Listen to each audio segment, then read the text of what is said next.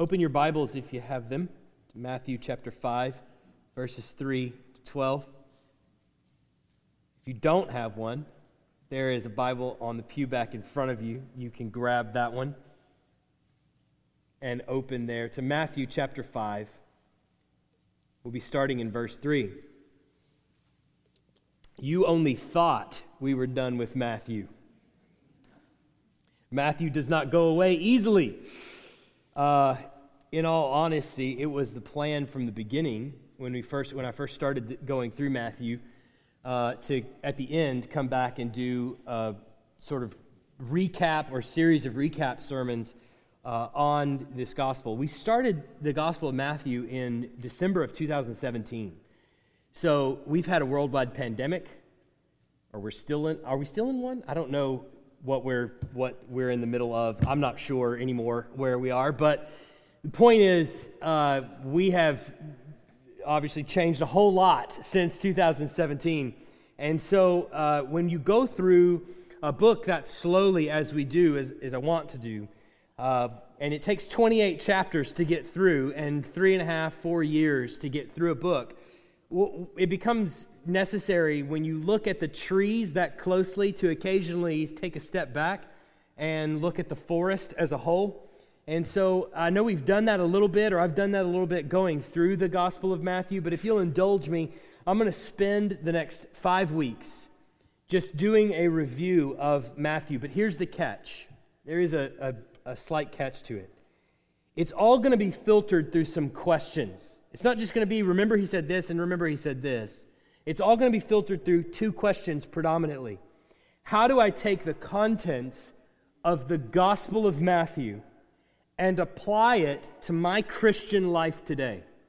All those sermons, 200 and some sermons that we went through in Matthew. How do I take all of those and distill them down to things that I need to be doing as a Christian? That's the first question. The second is, how do I take all of the contents of the Gospel of Matthew and apply it to our church today?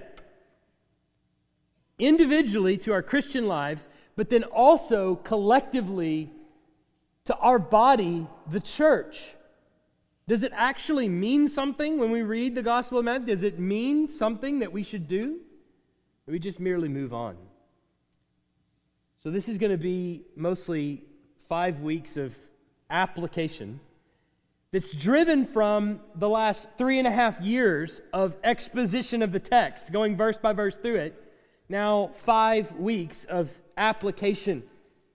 So these are going to be kind of like topical sermons in some respect, but they're summaries of all the exegesis that we've done in Matthew. So essentially we're asking of ourselves, what kind of members of the body of Christ are we supposed to be?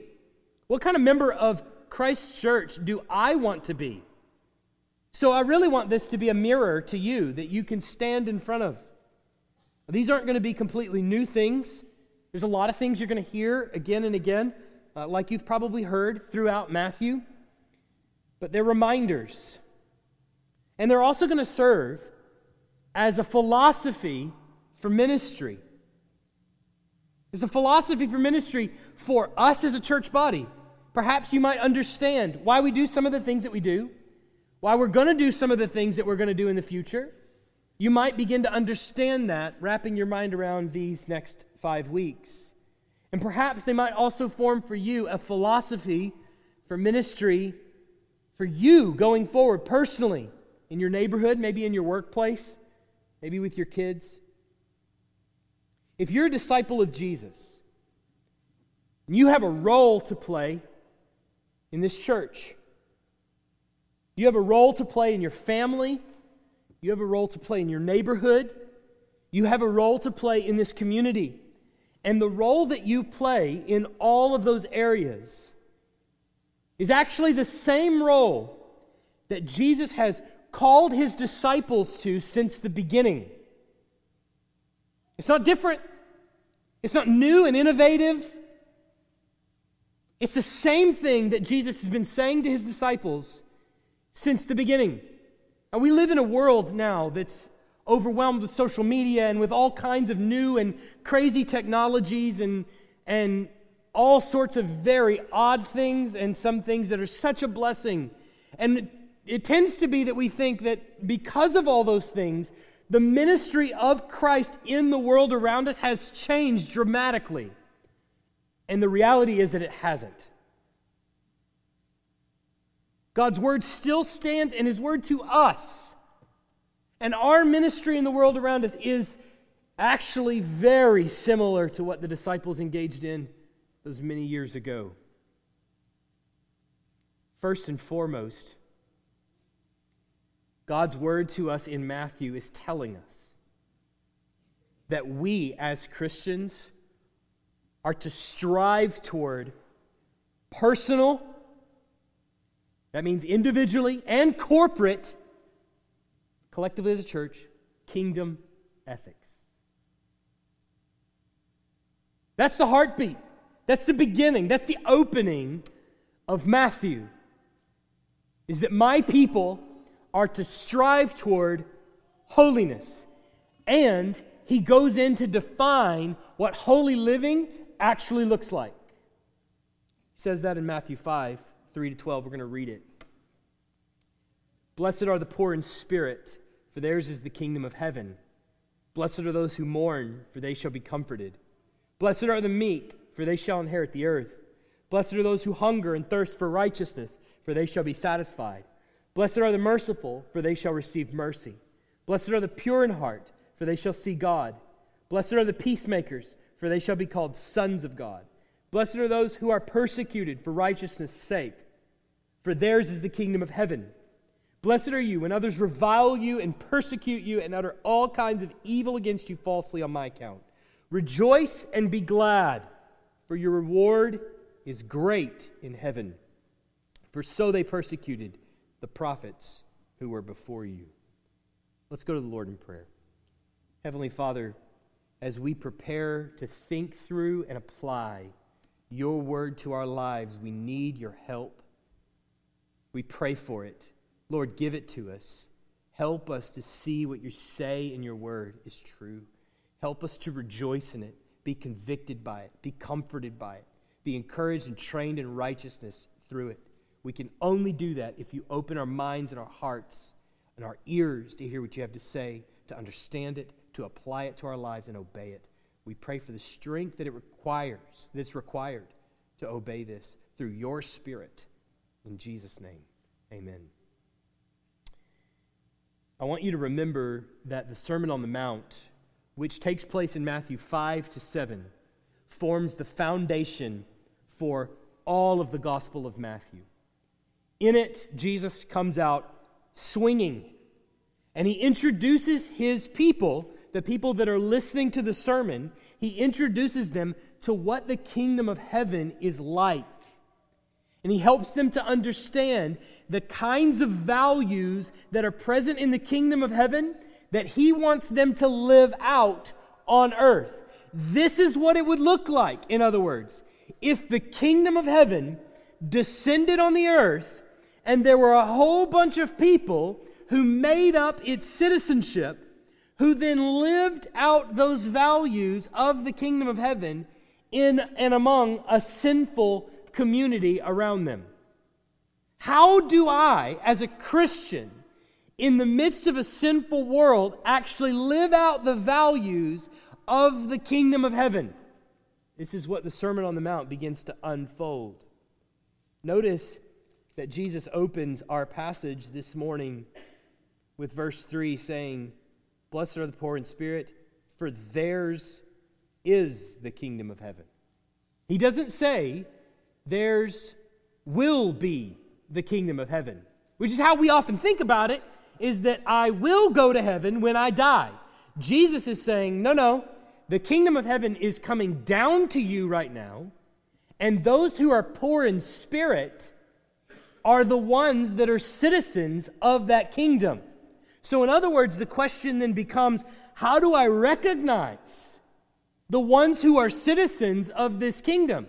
You say the kingdom of heaven has come down and that there are citizens of the kingdom living amongst us. Well, how do I recognize them? And Jesus says, Well, for one, they're poor in spirit. If I were to see a forest of trees, how would I recognize the trees that God Himself has planted on this earth? Well, he says, they would bear fruit. And the fruit that you would see would be poverty of spirit. It would be meekness. It would be mournfulness. It would be hungering and thirsting for righteousness. So you understand that these Beatitudes that He's giving to us, they're not simply saying, hey, you should be better. You should be poor in spirit, like I'm telling you. You should mourn. You should be meek. That's the wrong way of looking at it. It's actually the reverse. It's saying God has changed the hearts of men and women on this earth. He has reached in and removed a heart of stone, and He has put in a heart of flesh. He has put in His very own Spirit.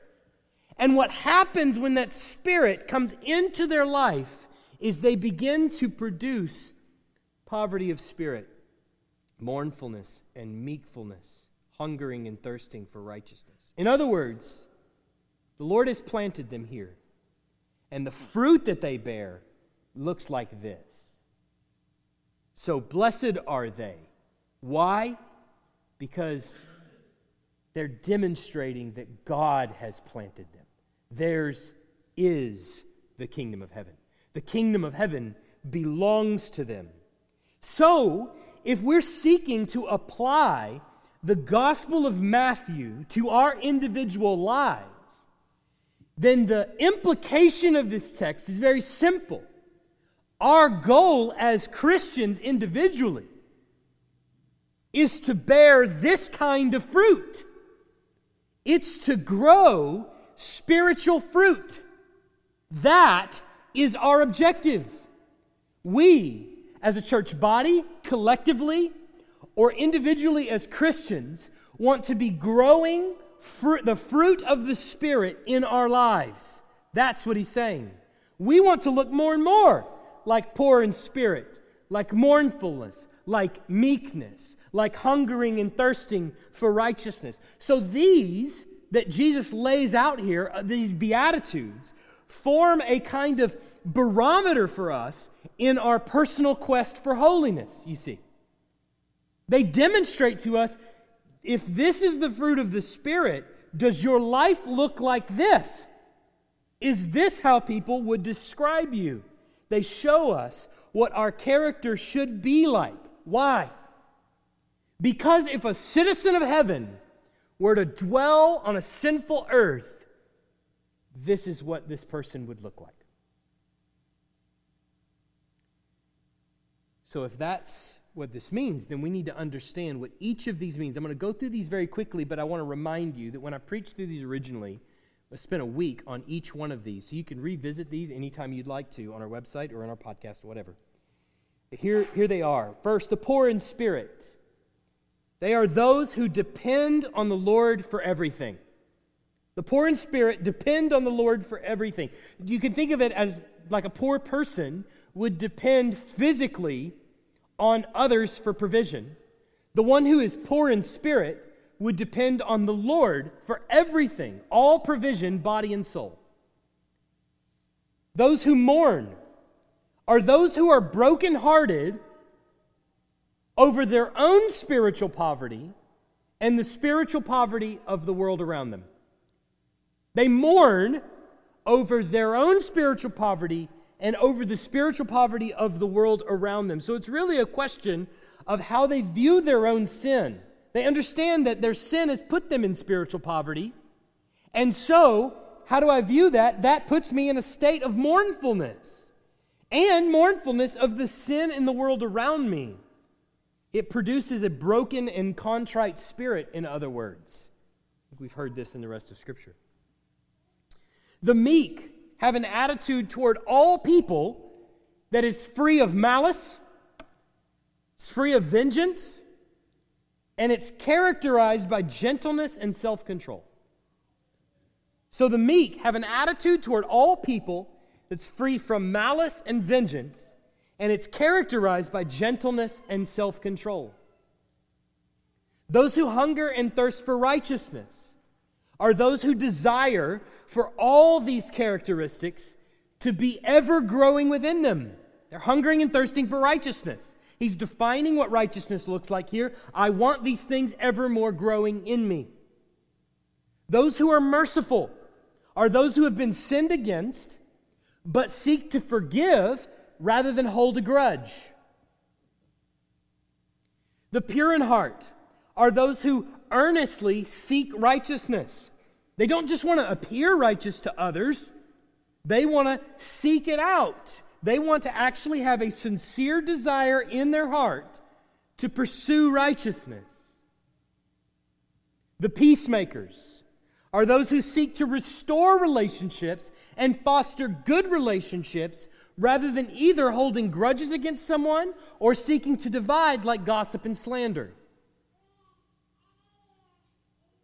Finally, the persecuted are those who maintain the confession of faith throughout all trials and tribulations that may come.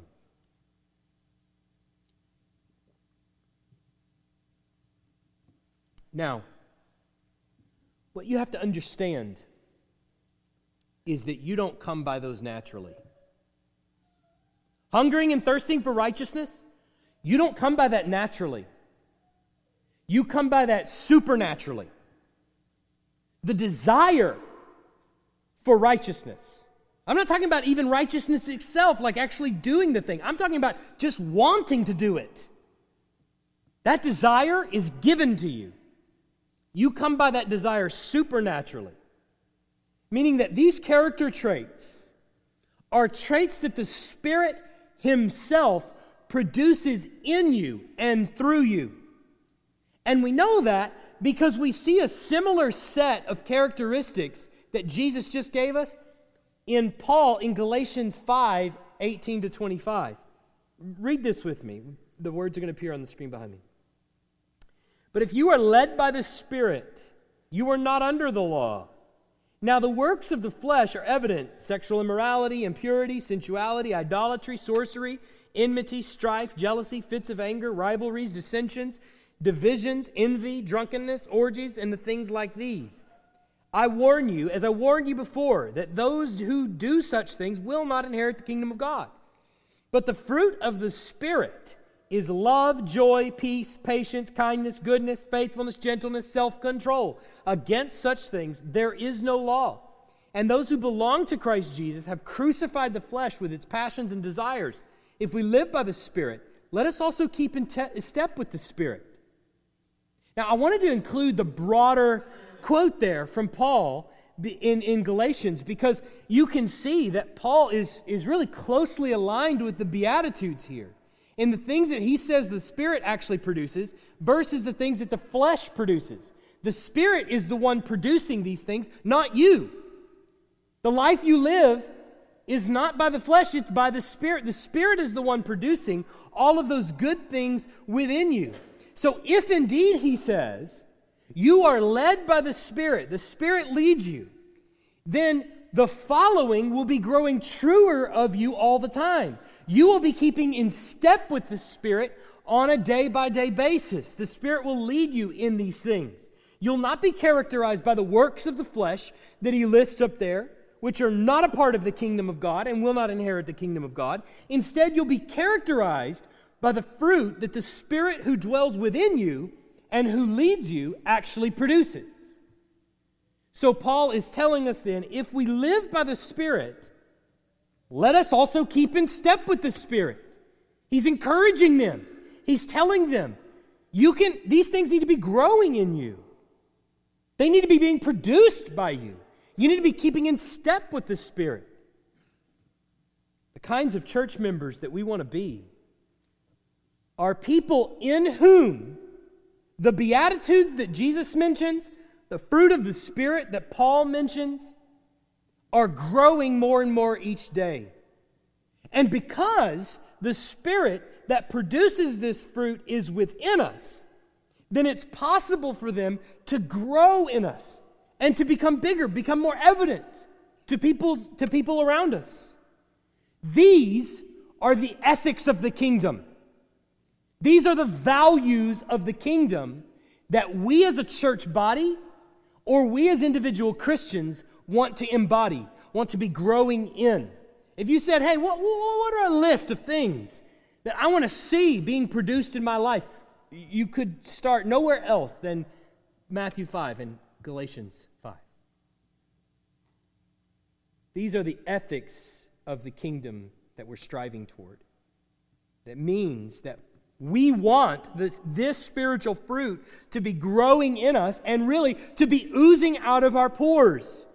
Jesus says in Matthew 7:17-20, so every healthy tree bears good fruit, but the diseased tree bears bad fruit. A healthy tree cannot bear bad fruit, nor can a diseased tree bear good fruit. Every tree that does not bear good fruit is cut down and thrown into the fire. Thus you will recognize them by their fruits. And he's already told you back 2 chapters before that what the fruit really is. These are the kinds of fruits that I'm talking about. So then the question is, well, how do I grow that fruit? I really want that fruit to be grown in my life. How do I grow more of what the Spirit produces and less of what the flesh produces?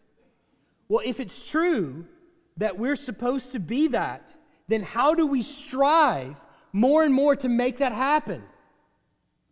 Well, Paul tells us in 2 Timothy 3:16-17, all Scripture is breathed out by God and profitable for teaching, for reproof, for correction, and for training in righteousness. Oh, he's training us in the Scriptures train us in righteousness. The Scriptures actually teach us to be righteous. They train us, they equip us, they correct us, they mold us. And then he says, that the man of God may be complete, equipped for every good work. So you're telling me then, Paul has told us, he's pulled the veil back and he said, here's how it happens. Here's how that fruit is actually grown and cultivated in your life with the Word. So God's Spirit within you responds to God's Word preached to you. God's Spirit within you responds to God's Word read to you and sung by you and read by you. In other words, God's Word provides the nutrients for the soil that the fruit of the Spirit might be produced in your branches. You understand? It's God's Word that provides those nutrients and the soil rich to establish that fruit. But now I want you to turn, actually physically turn in your Bibles. It's not going to appear on the screen, to John 15. Turn to John 15. I want you to see this. I'll wait for you to get there. John 15, 1-11 is what we're going to read. I want you to see what Jesus says there. It's a passage you're probably very well familiar with. He says, I am the true vine, and my Father is the vine dresser. Every branch in me that does not bear fruit, he takes away. And every branch that does bear fruit, he prunes that it may bear more fruit. Already you are clean because of the word that I have spoken to you. Abide in me and I in you. As the branch cannot bear fruit by itself unless it abides in the vine, neither can you unless you abide in me. I am the vine, you are the branches. Whoever abides in me and I in him, he it is that bears much fruit. For apart from me, you can do nothing.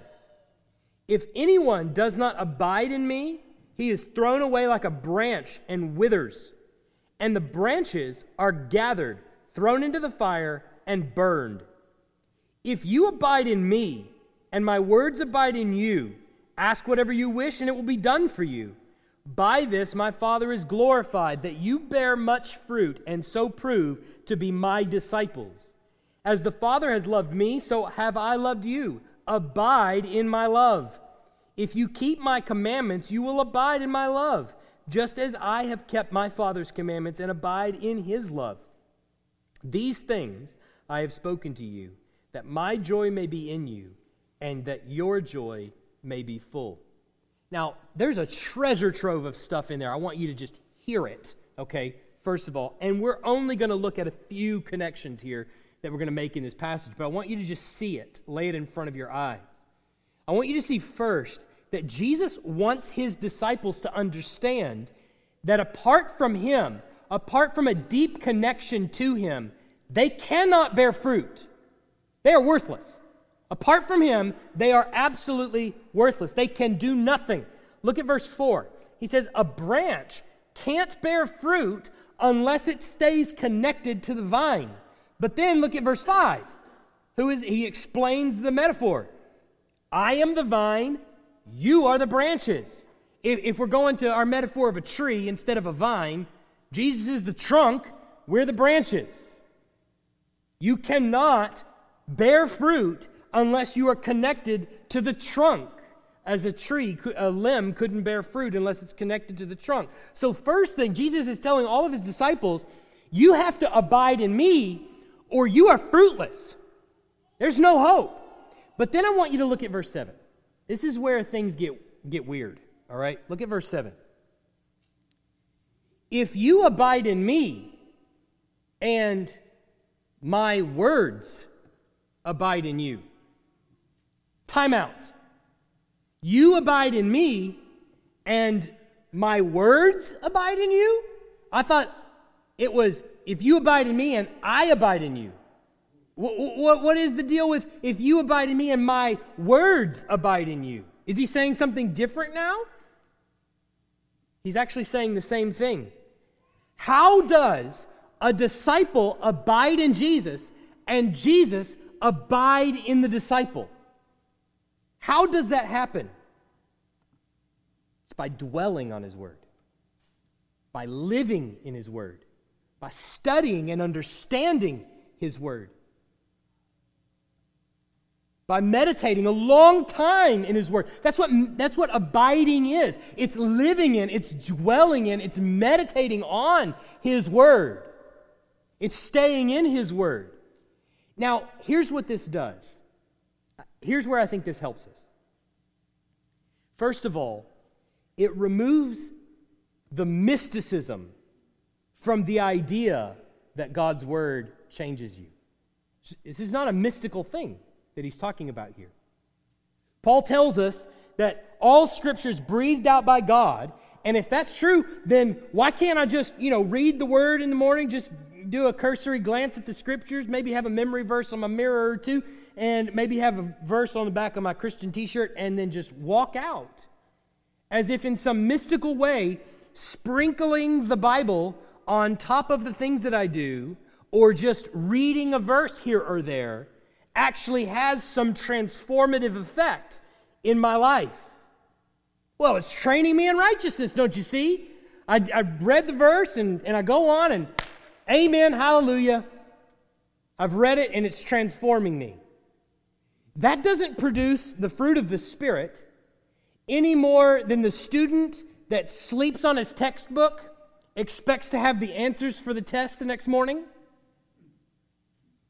God's word doesn't work through osmosis like that. That's not how you receive correction and training. So Jesus corrects this. It's a bad interpretation, and he corrects it. But then he tells us that it's by dwelling, by meditating, by sitting in, by understanding the word. Believe it or not, if you take the Bible and you interpret it poorly, the Spirit of God, this fruit of the Spirit, is not produced in you. You know that? It's possible to take the Bible, to read it, and come to wrong conclusions. The wrong conclusions do not produce the fruit of the Spirit. It's by meditating, by dwelling on, by understanding what's written in the Word, by understanding it in context, by understanding what Christ, who is its author, what he means when he says the things that he says. It's by understanding them rightly that the fruit of the Spirit is produced in us, because you learn to think God's thoughts on things. That's the purpose of study. That's the purpose of reading our Bibles and growing in understanding, is learning what God thinks about things. You learn to see yourself the way God sees you.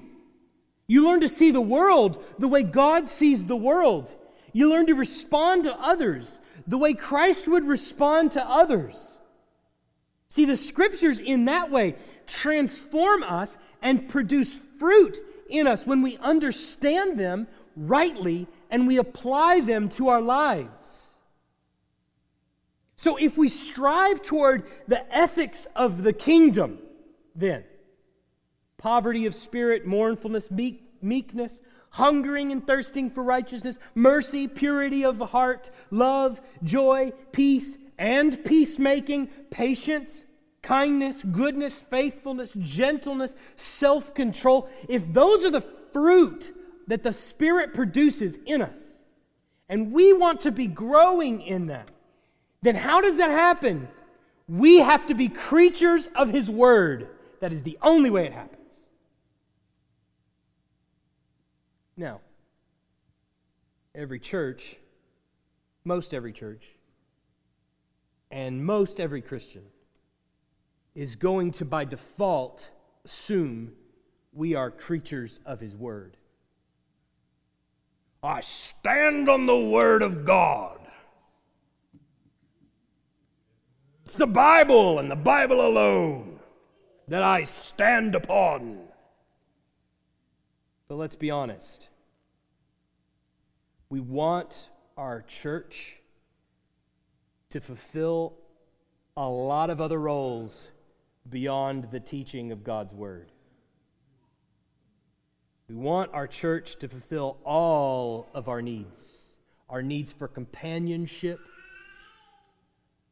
our needs for comfort. We want our church to provide all of those needs. In fact, if we really dig down just one more level, can we do that just for a second? Don't throw stones at me. Just dig down one more level. We not only want our churches to fulfill all these other roles beyond the teaching and preaching of God's Word, we kind of want our sermons to be 30 minutes or less. I judge by your laughter that you've thought that before. I've thought that before. Believe it or not, the pastor sometimes gets in his sermon and goes, man, I wish this was over. He does. He does. We're human too. But we want our sermons to be 30 minutes, not a drop more. And most likely, if there's a Wednesday night Bible study, we probably won't show up to that. Right? Can't say amen, ought to say ouch. Then we kind of want Sunday night worship service because it reminds us of the church that we used to have years and years ago. But if we did have it, we probably wouldn't show up to that either. How do I know that? Because we don't have Sunday night service because nobody showed up. And I mean that across the nation. I don't just mean that here. When we came, we didn't have Sunday night service when I came.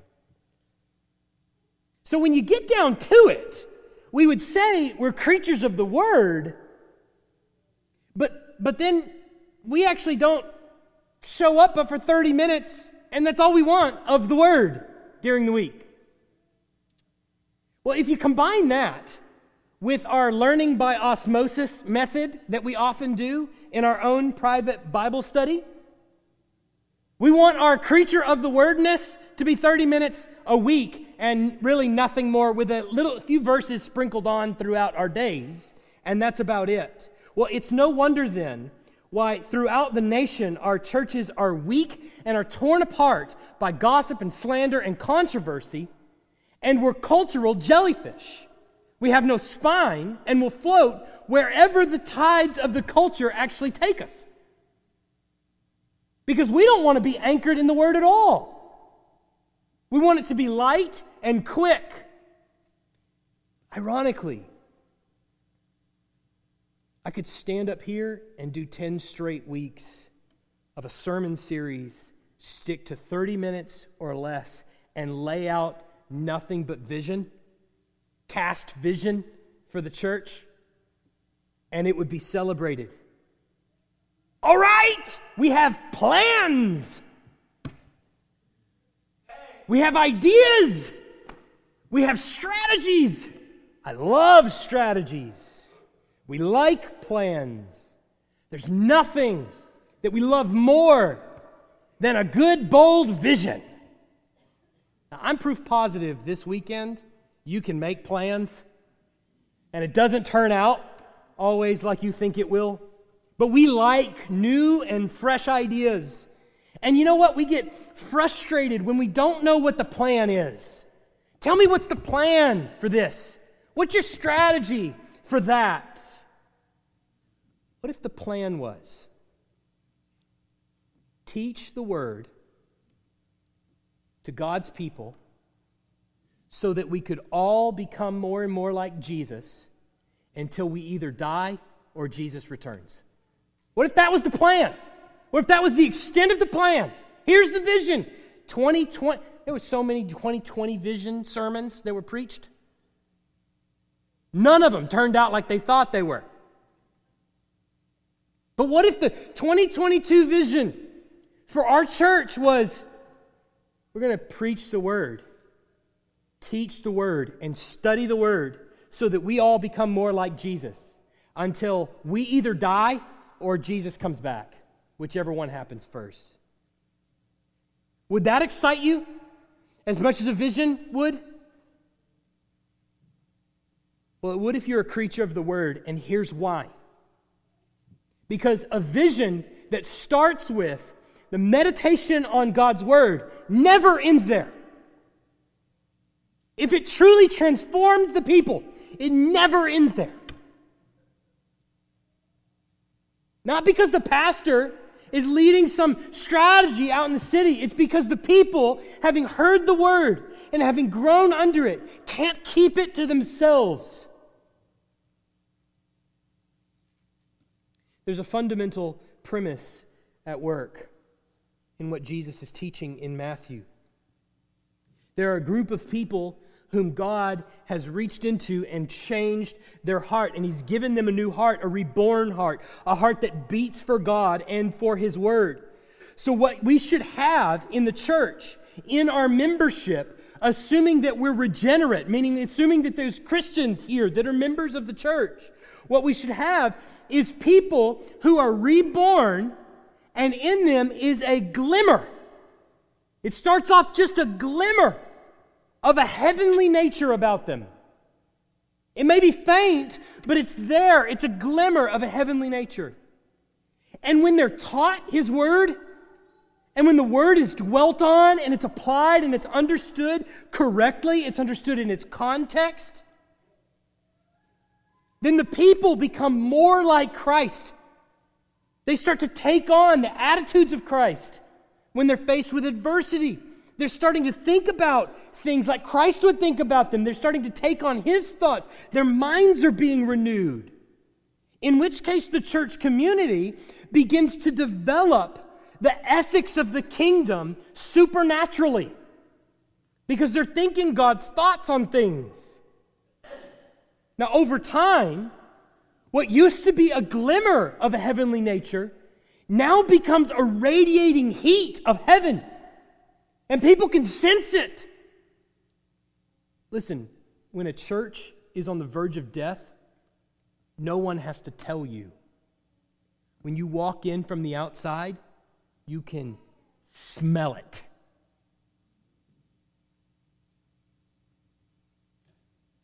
The same is true the other way.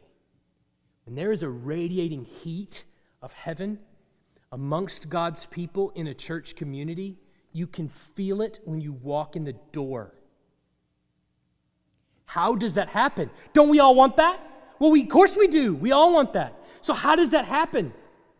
We become creatures of His Word. That's how it happens. What strategy is going to produce that kind of effect? You become a creature of His Word. That's the strategy. That's what the Bible tells you will happen. So then what happens when that individual who's a member of that church that radiates the heat of heaven, what happens when that member gets up and leaves the church community and goes to their neighborhood back home? Well, the people on their street can feel that radiating heat from heaven coming from their doorstep. And they come and knock on the door and they say, look, our electricity is out. How do you still have heat? To which the Christian responds, Jesus is my generator. You don't have to be that cheesy, but you get the idea. Brothers and sisters, do you realize that Jesus is the eternal Son of God who took on flesh, and His ministry was radiating the heat of heaven? He restrained it. He held back on earth so He didn't kill everyone. The disciples are proof positive of that when they go up to the Mount of Transfiguration and He's lifted up before them and they go, oh my goodness, what is happening? He's radiating the heat of heaven in His ministry. And so He repulses the Pharisees who want nothing to do with it. But He compels the sick and the lame and the sinners who wish to repent, because in the radiating heat of the glory of heaven, their illnesses cannot stand, and neither can their sin. They come to repentance. See, we don't need ministry ideas. We don't need effective strategy. We don't need complex plans for church growth.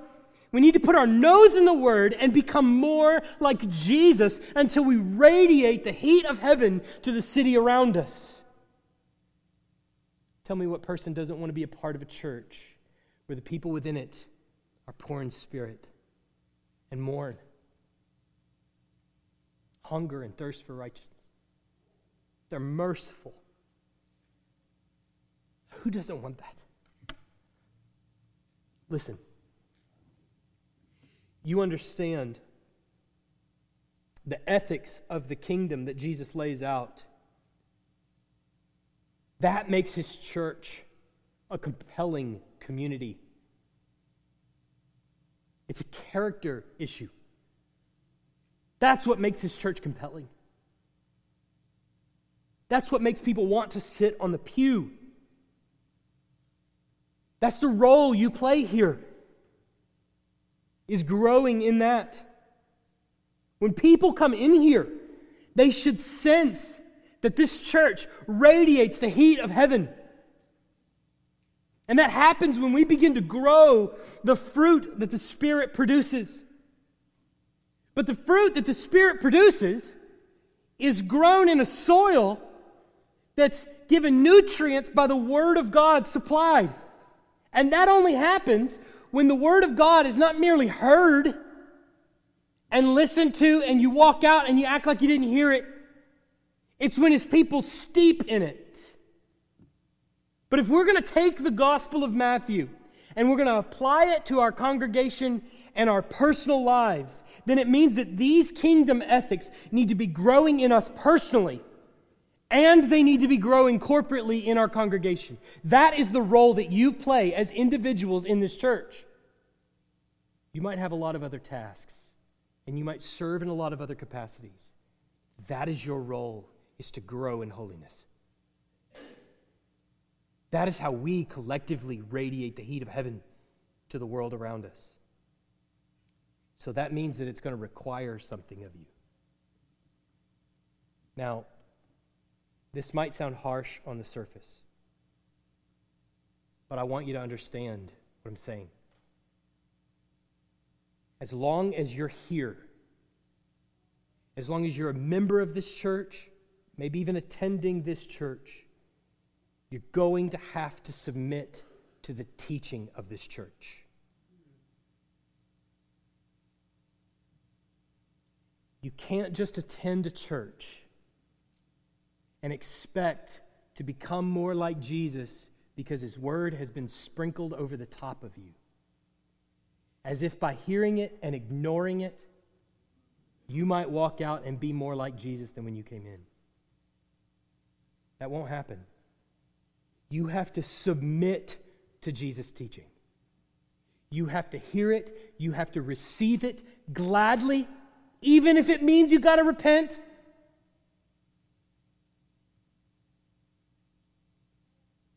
But as long as the teaching of your church is exalting Christ, as long as the teaching of your church is calling you to submit and to and obey Jesus, then as you submit yourself to the teaching of your church, you will become more like Christ. If for whatever reason you can't do that joyfully, you need to leave. Hear me. I love you. I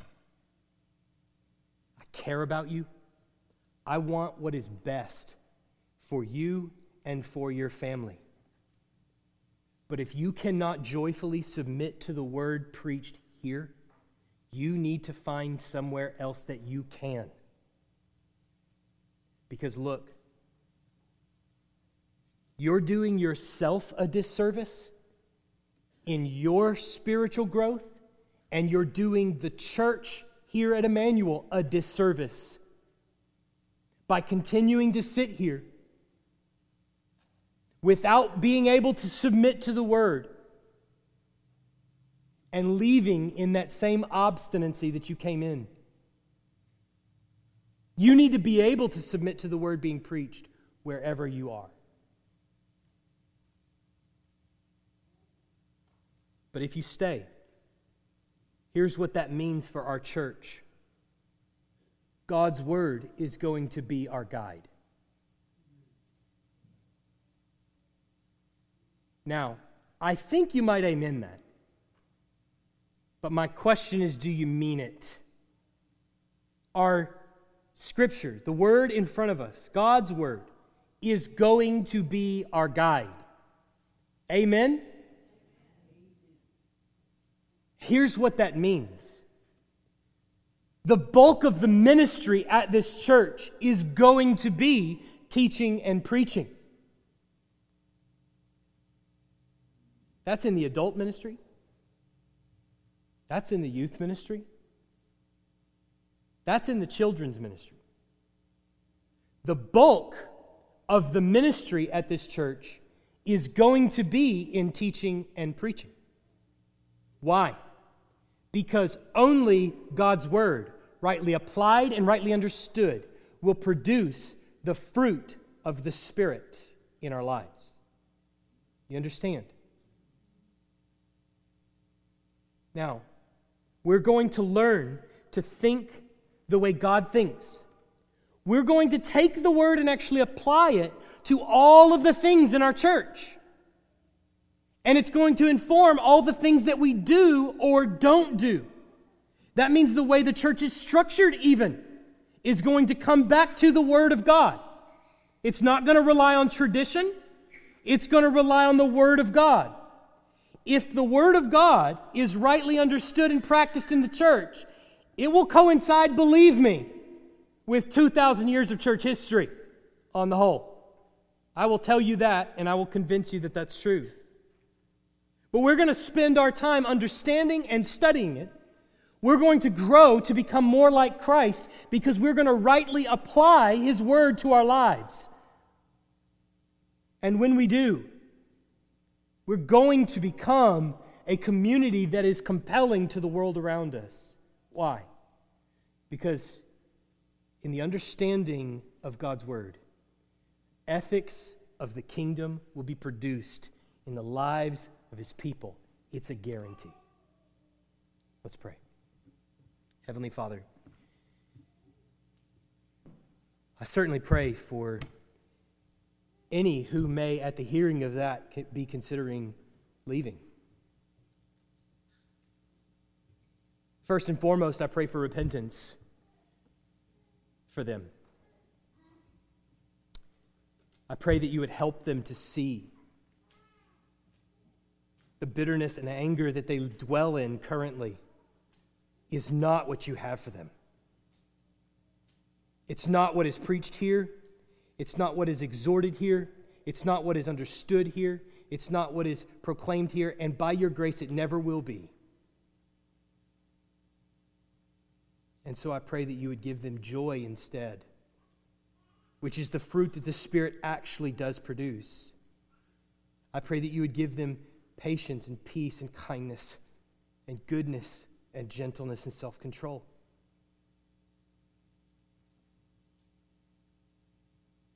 But in the end, if there are differences perhaps,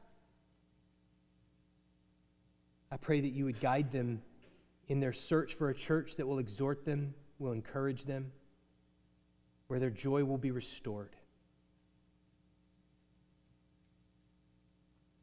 And may we together, as brother and sister, rejoice in the kingdom of heaven one day when it is fulfilled. But for everyone who stays, Father, we pray that you will work in our hearts and lives, that you will produce in this church a compelling community who desires nothing more than to take your word and apply it to our lives and to rejoice even when we are corrected for sin. That we'll rejoice even when we mourn over the state of affairs that we're in. Perhaps it's death, or perhaps it's circumstances and poverty, whatever it may be. Even in our mourning, I pray that there would be a sense of joy, that we might be sorrowful yet always rejoicing. So, Father, only you can do this work. I pray that you would do it through your word in Jesus' name. Amen.